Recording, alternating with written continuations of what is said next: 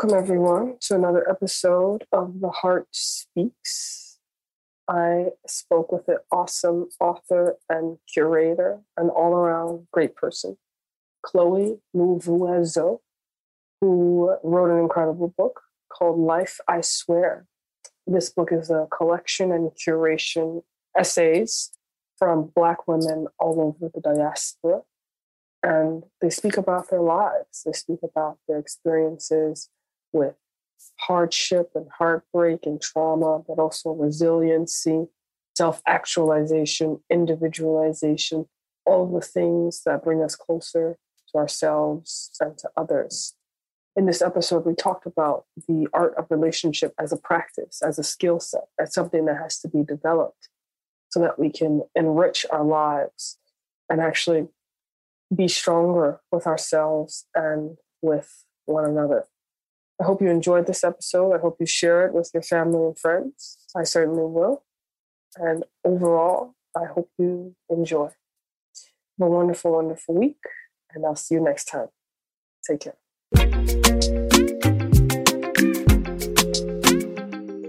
Well, welcome, Chloe Louvouezo, to the Heart Speaks podcast. Pleasure to speak with you today. Of course, you just recently published a book called Life, I Swear, and it's a beautiful collection and curation of stories of Black women from all over the diaspora. I read it over Thanksgiving week, and I really enjoyed it, especially while I was back home in New Orleans. So I'd want to start out by just asking you what inspired you to create this book and to bring all of these women together and inspire them to share their stories. Yeah, thank you, Chloe, for having me. I love your work, so it's a treat to be able to spend time with you and chat today. This book, I'm glad that you read it while you had time and while you were relaxed, because it feels very much like a pouring, speaking on behalf of my own stories, just a pouring of my heart onto the pages. So when I thought about how people would consume it, I wanted them to take their time with it. I set out to do this book more so really I know I needed to use writing as a tool to process my own stories and some of my own experiences throughout my life that I think for some of them I had thought resilience is just moving on. But I wanted to really, in the spirit of taking our time with things, I finally had a window where I had an opportunity to take my time in returning back to some of the stories and experiences that I had kind of rushed what I thought was healing through, just because I was able to pivot and to get back on my feet, but really take my time in understanding myself better currently by understanding kind of the dominoes effects of many of my past experiences and their consequences.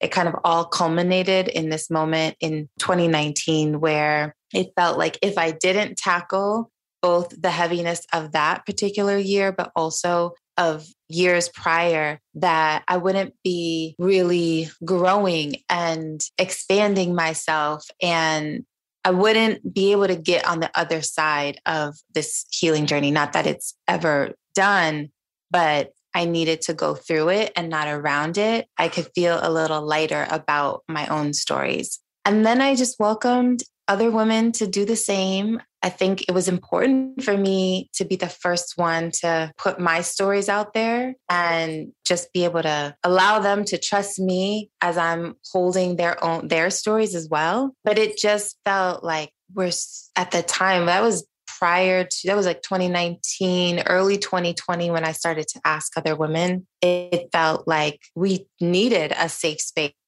to pour our truest, rawest, ugliest, most beautiful selves into without judgment or presumption. So that was the process really for myself in bringing this collection together. That's so interesting. I'm curious, there can be a difference between working through your own story privately, right? And even privately with others, but still privately, and sharing it with the world. So I'm curious what gave you the confidence, quite frankly, to be that vulnerable, to be as vulnerable as you were in the book publicly. That's a really good question, because I think confidence was not the word of the hour as I was writing these stories.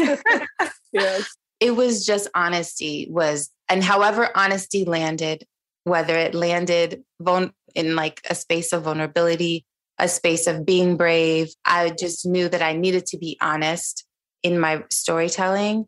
I hadn't thought that it would be published with a Big Five publisher. I thought that, and honestly, I was content with the idea of just publishing a couple copies and, I definitely thought that self-publishing was going to be the route in small batches.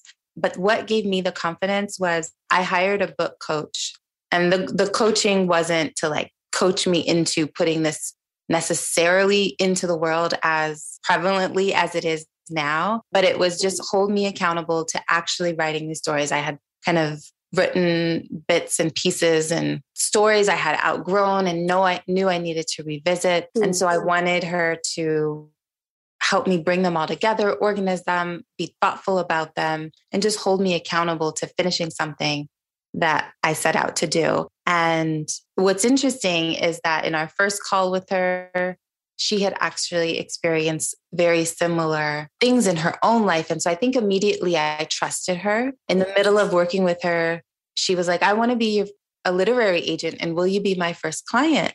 And I was I don't know anything about the publishing world. I hadn't even done research about the publishing world. I was just committed to writing it, printing it, whether that was with a paperclip and it being on my shelf or printing it in like a small batch. And she was like, no, let me be your champion, because these stories deserve to be yours, and all of the other women's deserve to be more accessible. So let's go for a bigger publisher. And when I first started the project, the process of writing these stories, that was in service of myself and the wounds that I had personally. But she really convinced me that they could actually be collectively in service of other women as well. I trusted her because we had overlapping experiences, particularly around divorce and pregnancy loss. And so just her creating that safe space for me and making a case that other women could benefit from it too.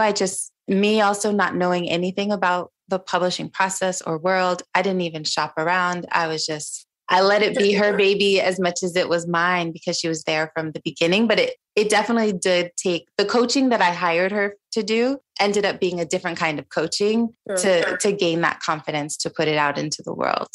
So obviously, this book contains a lot of heartbreak and sorrow, but also, I would say, reflections on resilience and overcoming traumas and really deeply, deeply held wounds. And one of the things, and we'll get into some of the details a little bit later, but one of the things that I found fascinating about this book is that it seemed to be that it's fundamentally about the art of relationship, which is something that we're not really taught how to do. There's no class that we go to on how to be in relationship.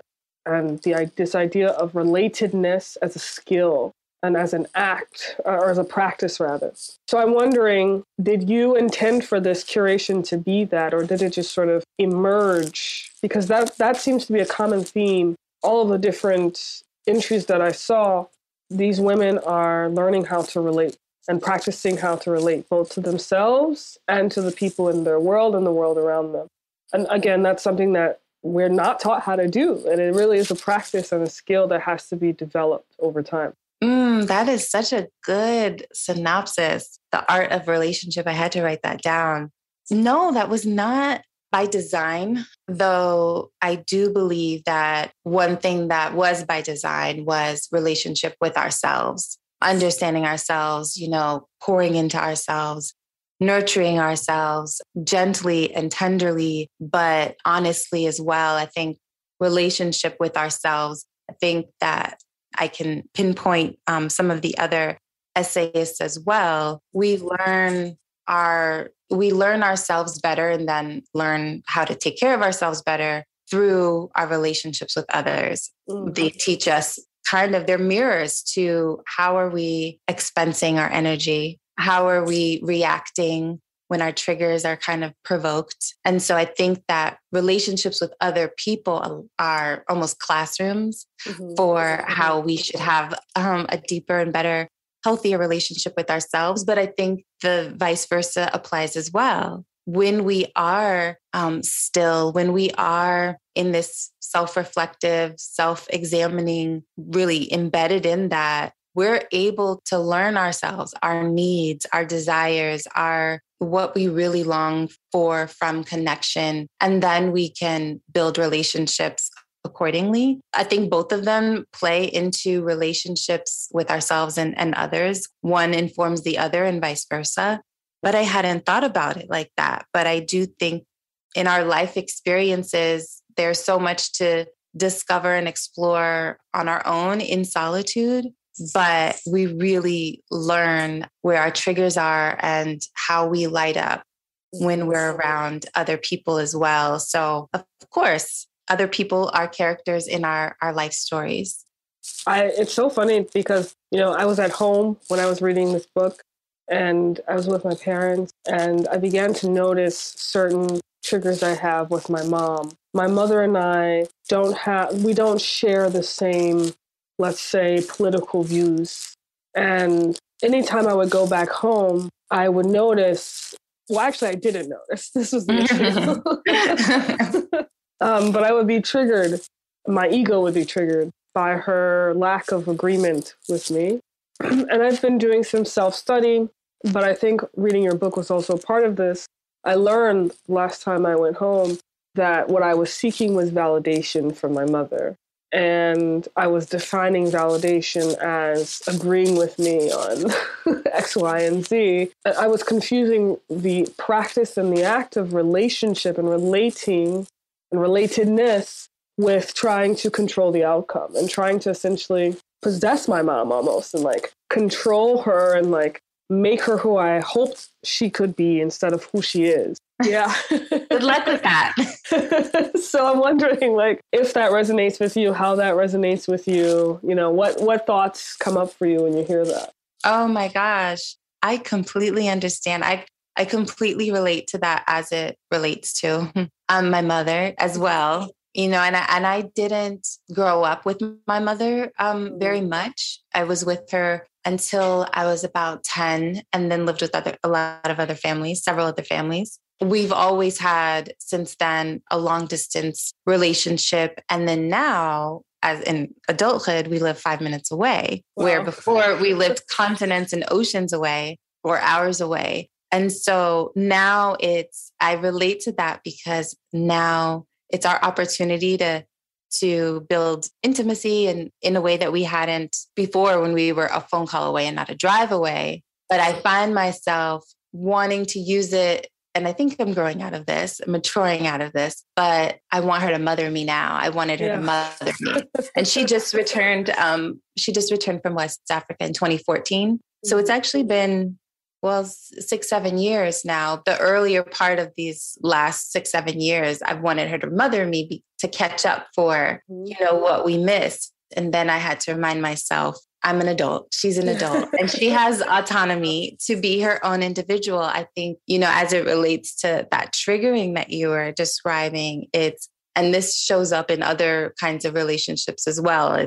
I want you to answer the way I know will bring me ease, even if that means compromising the truth of how you really feel or your perspective. And that's so self-serving. And so we kind of have to zoom out a little bit and just recognize the autonomy each of us have. I mentioned before we got started, I was reading a little bit about your story and how one of your kind of epiphanies was you realizing, I think it was one of your mentors, professors, saying, we're missing the point if we think that the objective of these conversations, two people with opposite perspectives coming together need to agree. It's really about the understanding. And to me, I think of that in terms of the book as well. One of the contributors calls it storytelling, an archive of understanding, and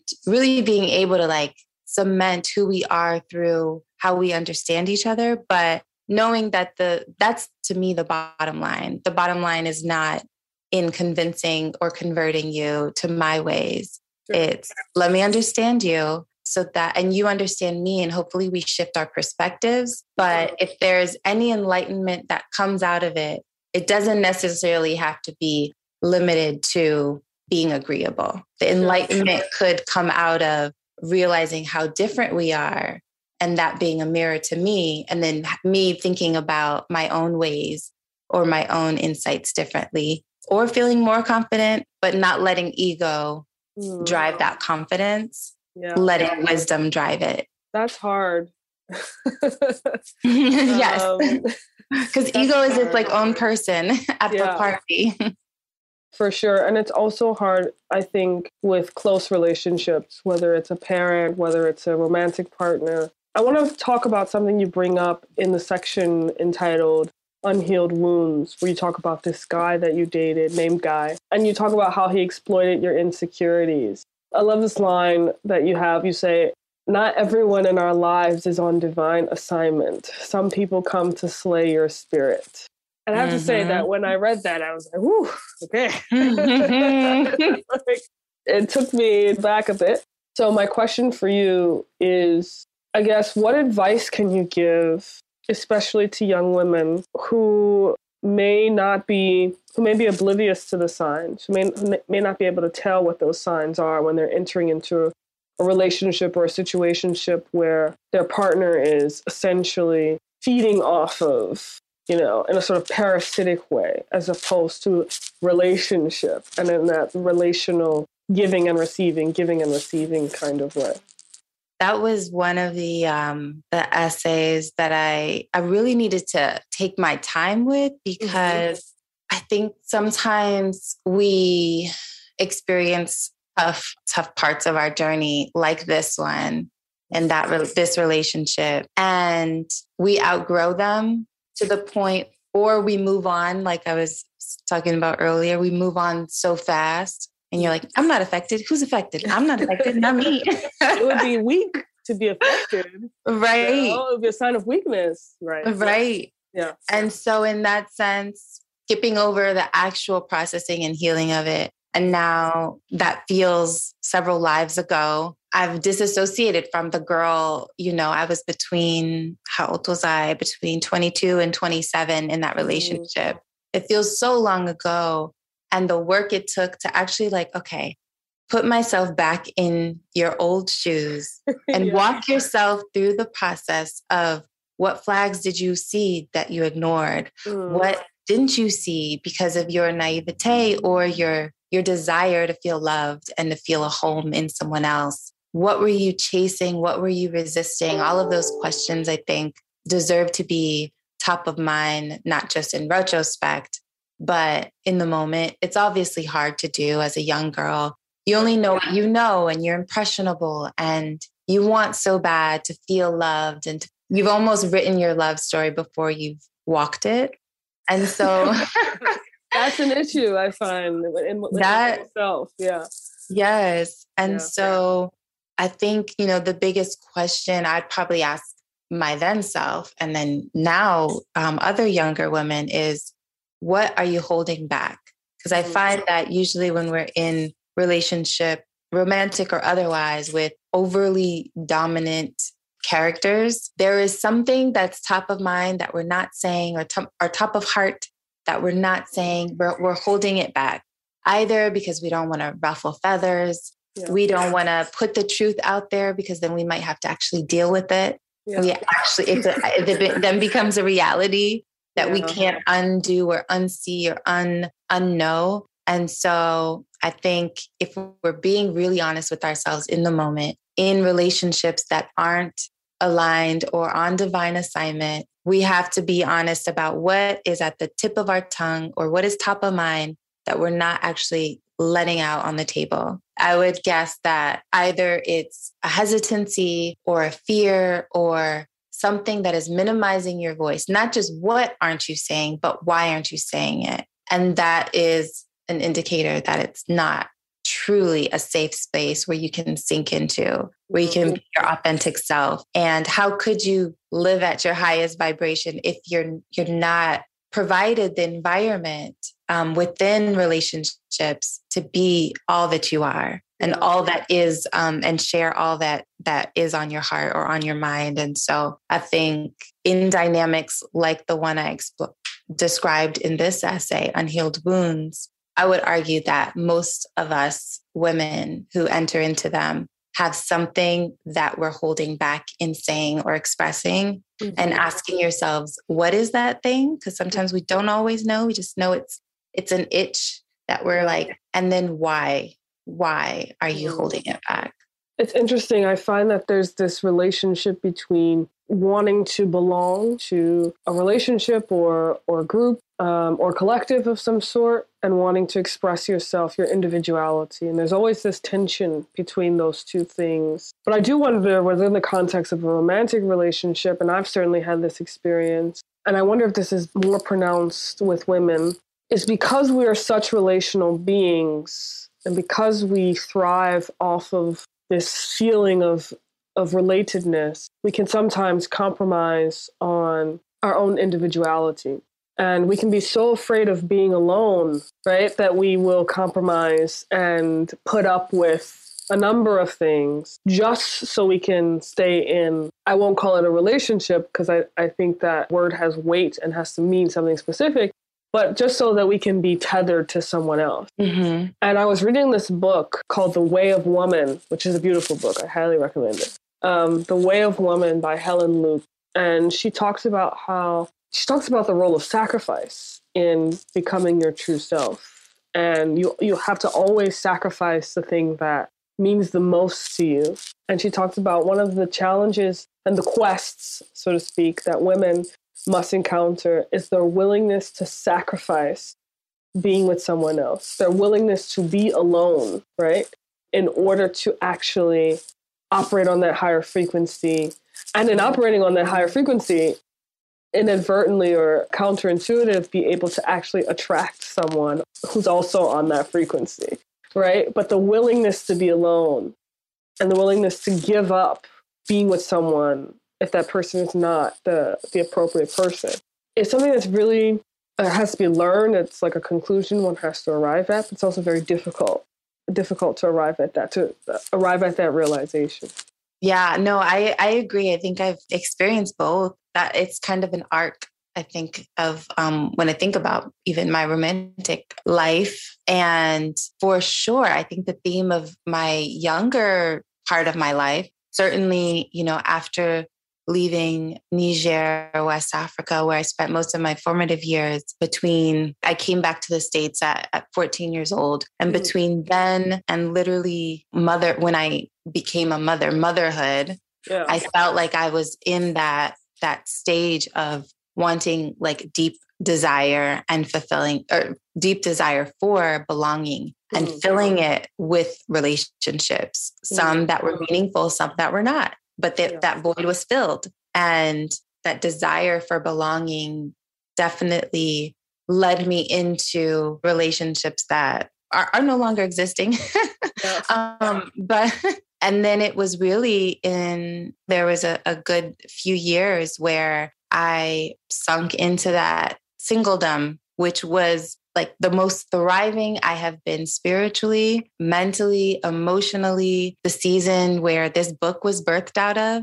And so I definitely think that to get to that place, though, where I welcome solitude and all of it, the ways in which it contributes to my wholesomeness, I think to get to that point, I needed, and I think that this is also just, whether it's teenage years or young adulthood, we kind of have to learn the hard way. We could tell young women all about the importance of being in solitude, but I think it takes being tired and being worn down sometimes, being exhausted by a track record of cycles that really sometimes aren't as progressive as we can be when we're alone. And so however long that takes you, I think that once you get to that place of really appreciating the solitude, you're able to create the rich soil that you need to then plant new things. new relationships based not on trauma-informed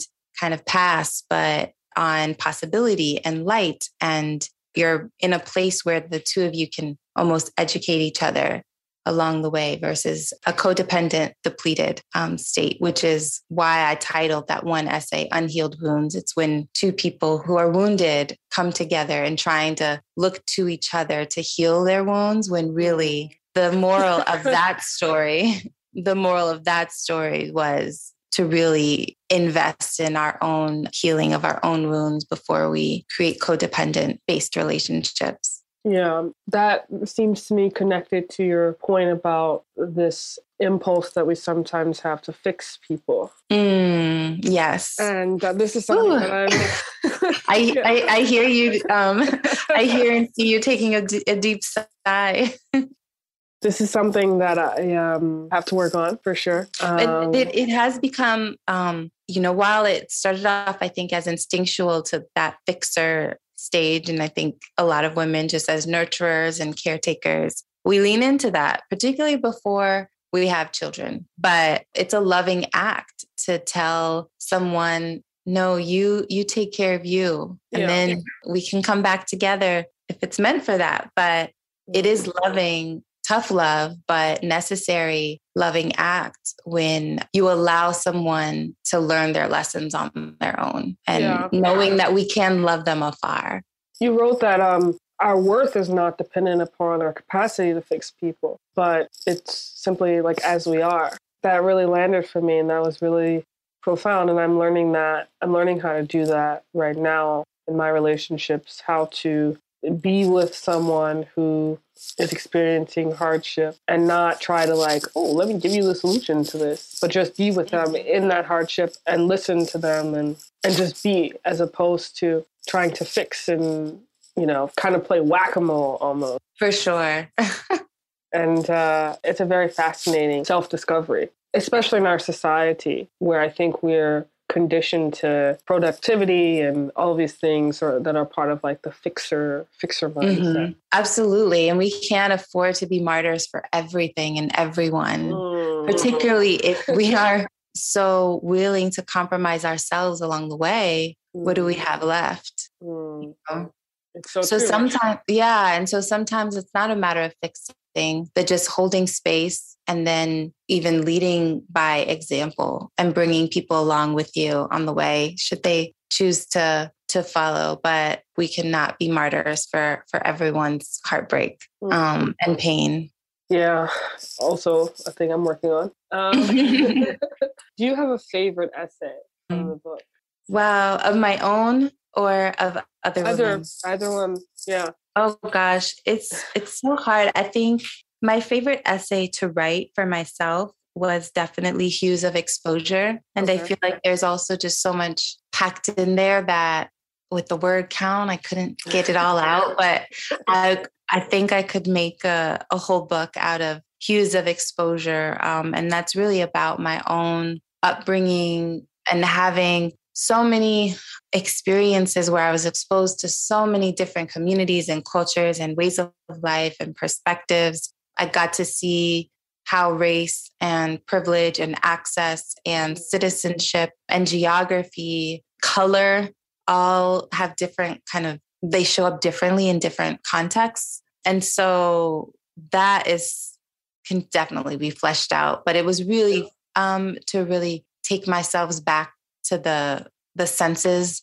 the sights, the sounds, the things I remembered from growing up in sub-Saharan West Africa. But I definitely didn't put it all on the table. There's more. So that was fun. I really enjoyed that because it felt like an homage to my beginnings, even in lieu of not having considered that home to this day, in search of home. My favorite, gosh, there's so many. And they're all great. And I say that because I know the women behind them, and not all of them I knew before embarking on this book project, but I grew to learn and love them each through this project. I think one that really stands out for me is the one by Gabrielle Williams, The Loveward Journey. And she is born and raised in Maryland, went to Spelman, and she up and moved to Brazil, to Bahia after college. Yeah. And so she experiences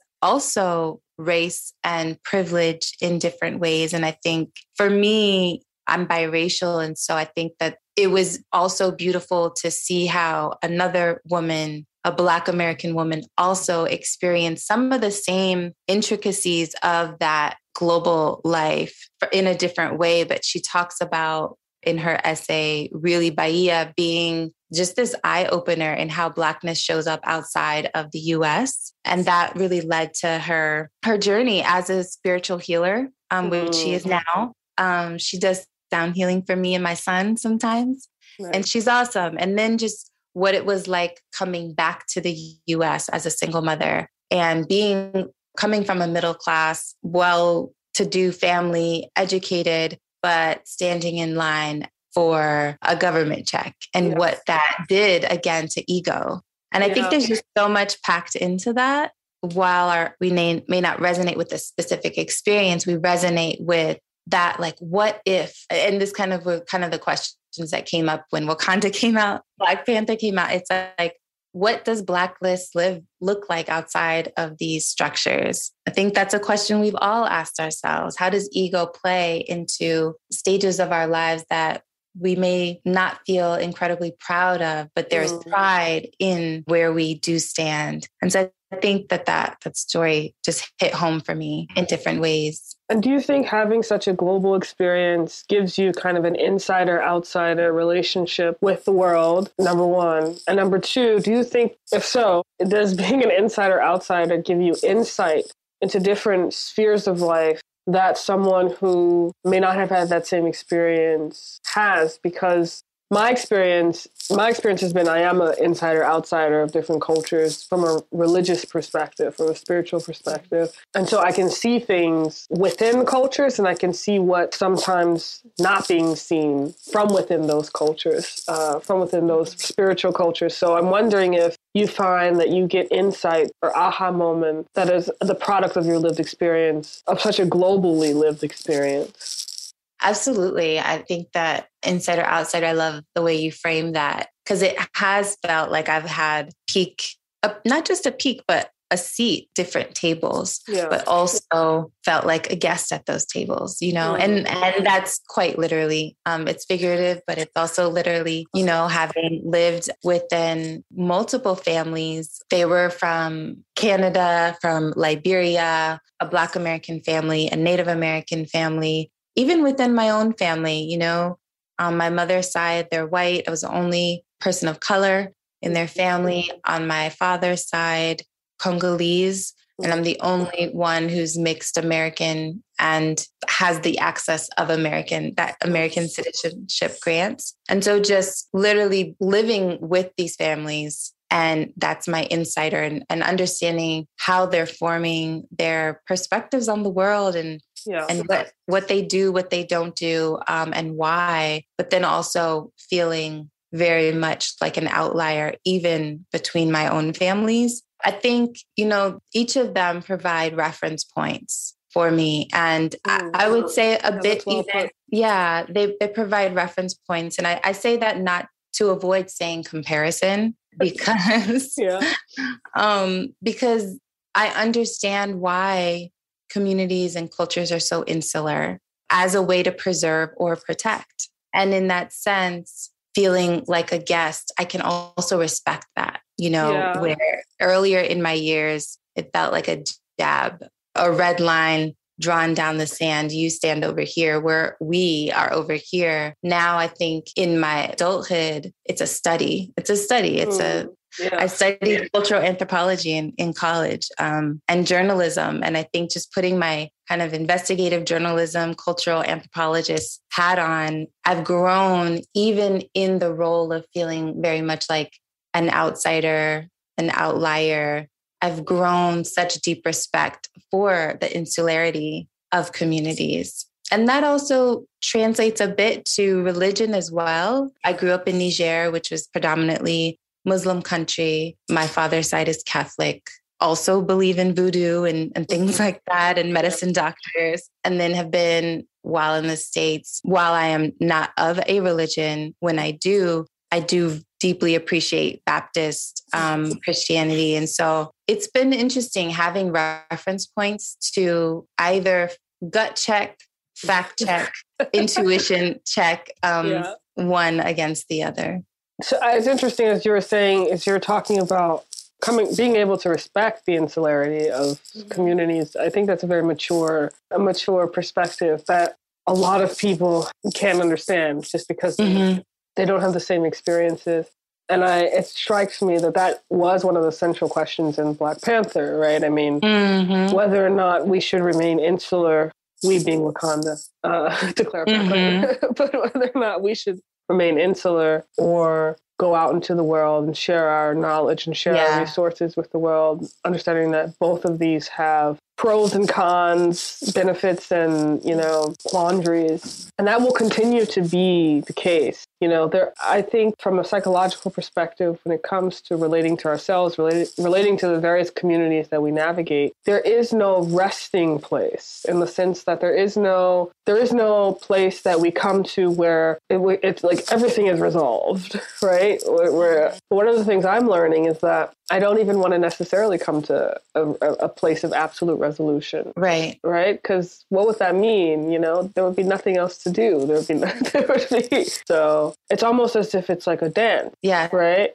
And the objective is to keep the dance going along, even in those moments where there's tension or there's pain or there's something that you're learning about yourself that you didn't know was there, that you have to continue to process. Absolutely. And I think about it as just being constant discoverers, explorers, question askers. I love the dance. It's really allowing one insight to lead you to another, and then the constant peeling back. So Alexandra says something in her essay that's related to this sort of riff, where she talks about curiosity. She says, I tap into my spirituality, which is channeled by curiosity. But the thing is, people are deathly afraid of the unknown. Yes. So and you can't have an orientation that's rooted in curiosity unless you're willing to dance with the unknown, as opposed to being afraid of the unknown. So I'm like, do you have any advice or any tips on getting in right relationship with the unknown? Yeah, I think the unknown actually speaks so much to this like life, I swear, and how I came up with the title. And please share with us how you did that. The unknown was such a theme. And I think I speak on behalf of all mid-20 somethings, every single one. The unknown was the theme of life in that time, right? And I've gotten this degree, but maybe I've had a certain level of experience. I don't know how I'm going to apply it. I don't know my value yet to be able to claim space confidently without feeling like imposter syndrome. Syndrome, yes. Yeah. I can be a planner, but as you get closer to your 30s, realize like you can't really plan everything, and you'd be almost limiting yourselves if you could. And just the unknown, ambiguity, and like that, like life, I swear, like what do you have for me? What have you done to me? Where are we going with this thing called life?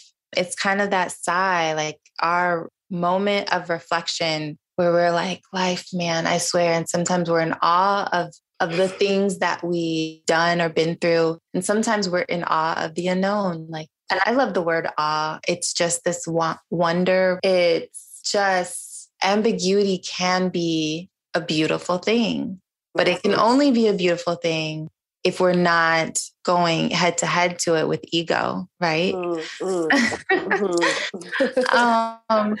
And I do think, as it relates to spirituality, which that part of Alex L's essay is about, and spirituality kind of being very intertwined with curiosity and discovery, and letting that lead you. And it kind of goes back to what we were talking about. The objective is to just understand. And we understand by asking questions, by allowing ourselves to dance from one side of the room to the other. If we are so linear in how we think about either life or spirituality or religion or relationships, how to navigate them, there is no blueprint, I believe, for any of those things. But if we pursue them in a very linear path, we don't get to discover more of ourselves. And that's the casualty of not being curious. Beautiful. Beautiful. I have two more questions for you. First question is, well, I just want to draw that last point that you just made to something that you write at the very end of the book, which is,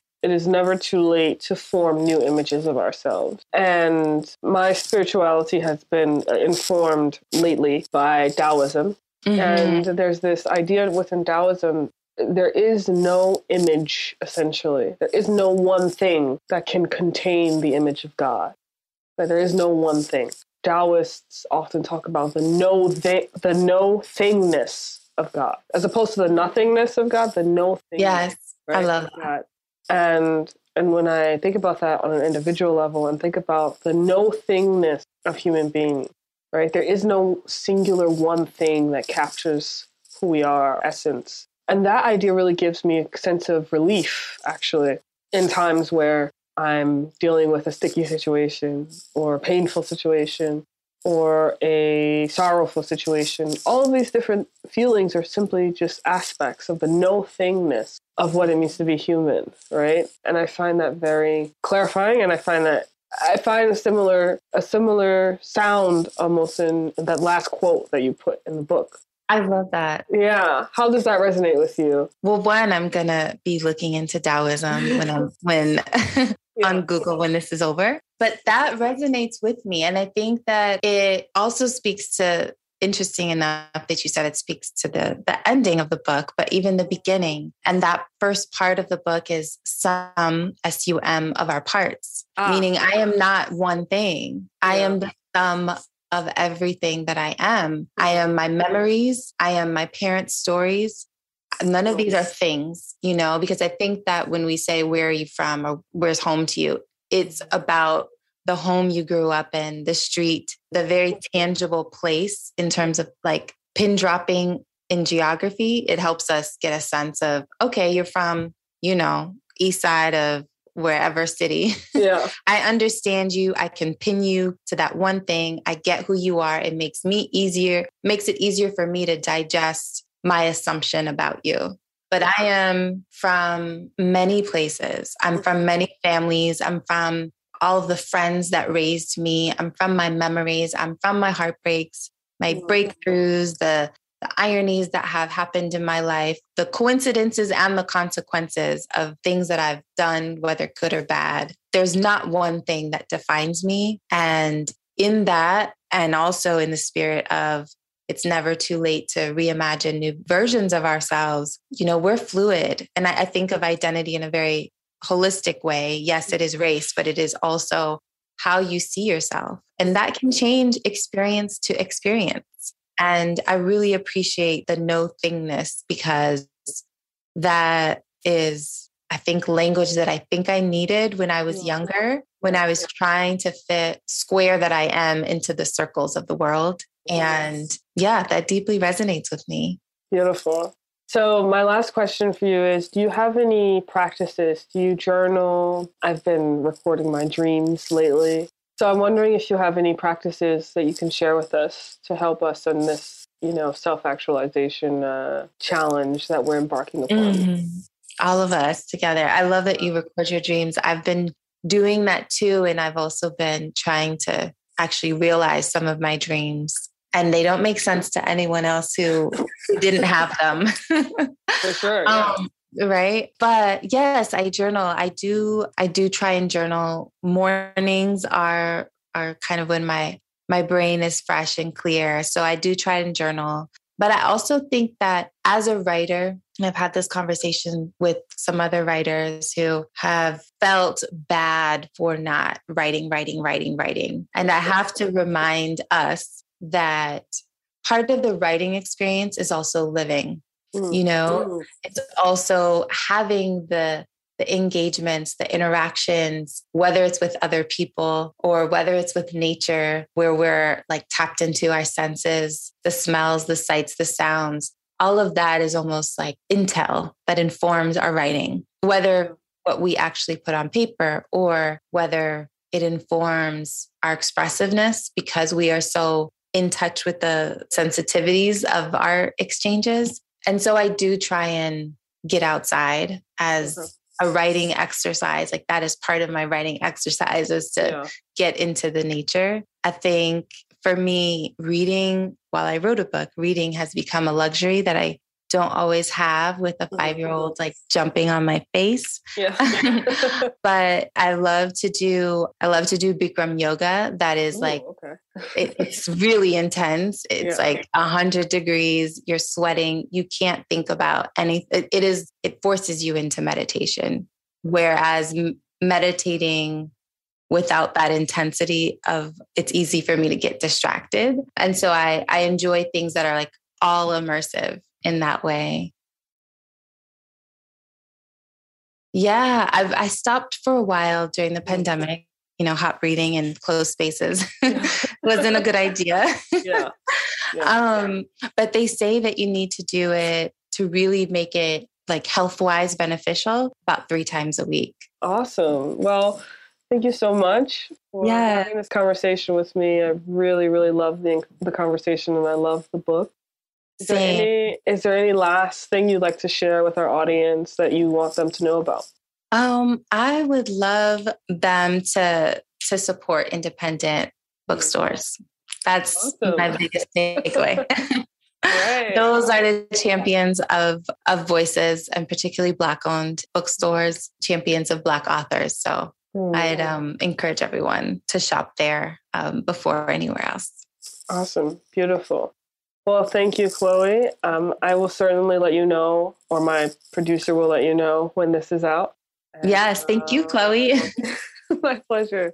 Thank you. Take care. This was so much fun. Yeah. Have a great rest of your week. Stay in touch. Okay. Will do. Bye.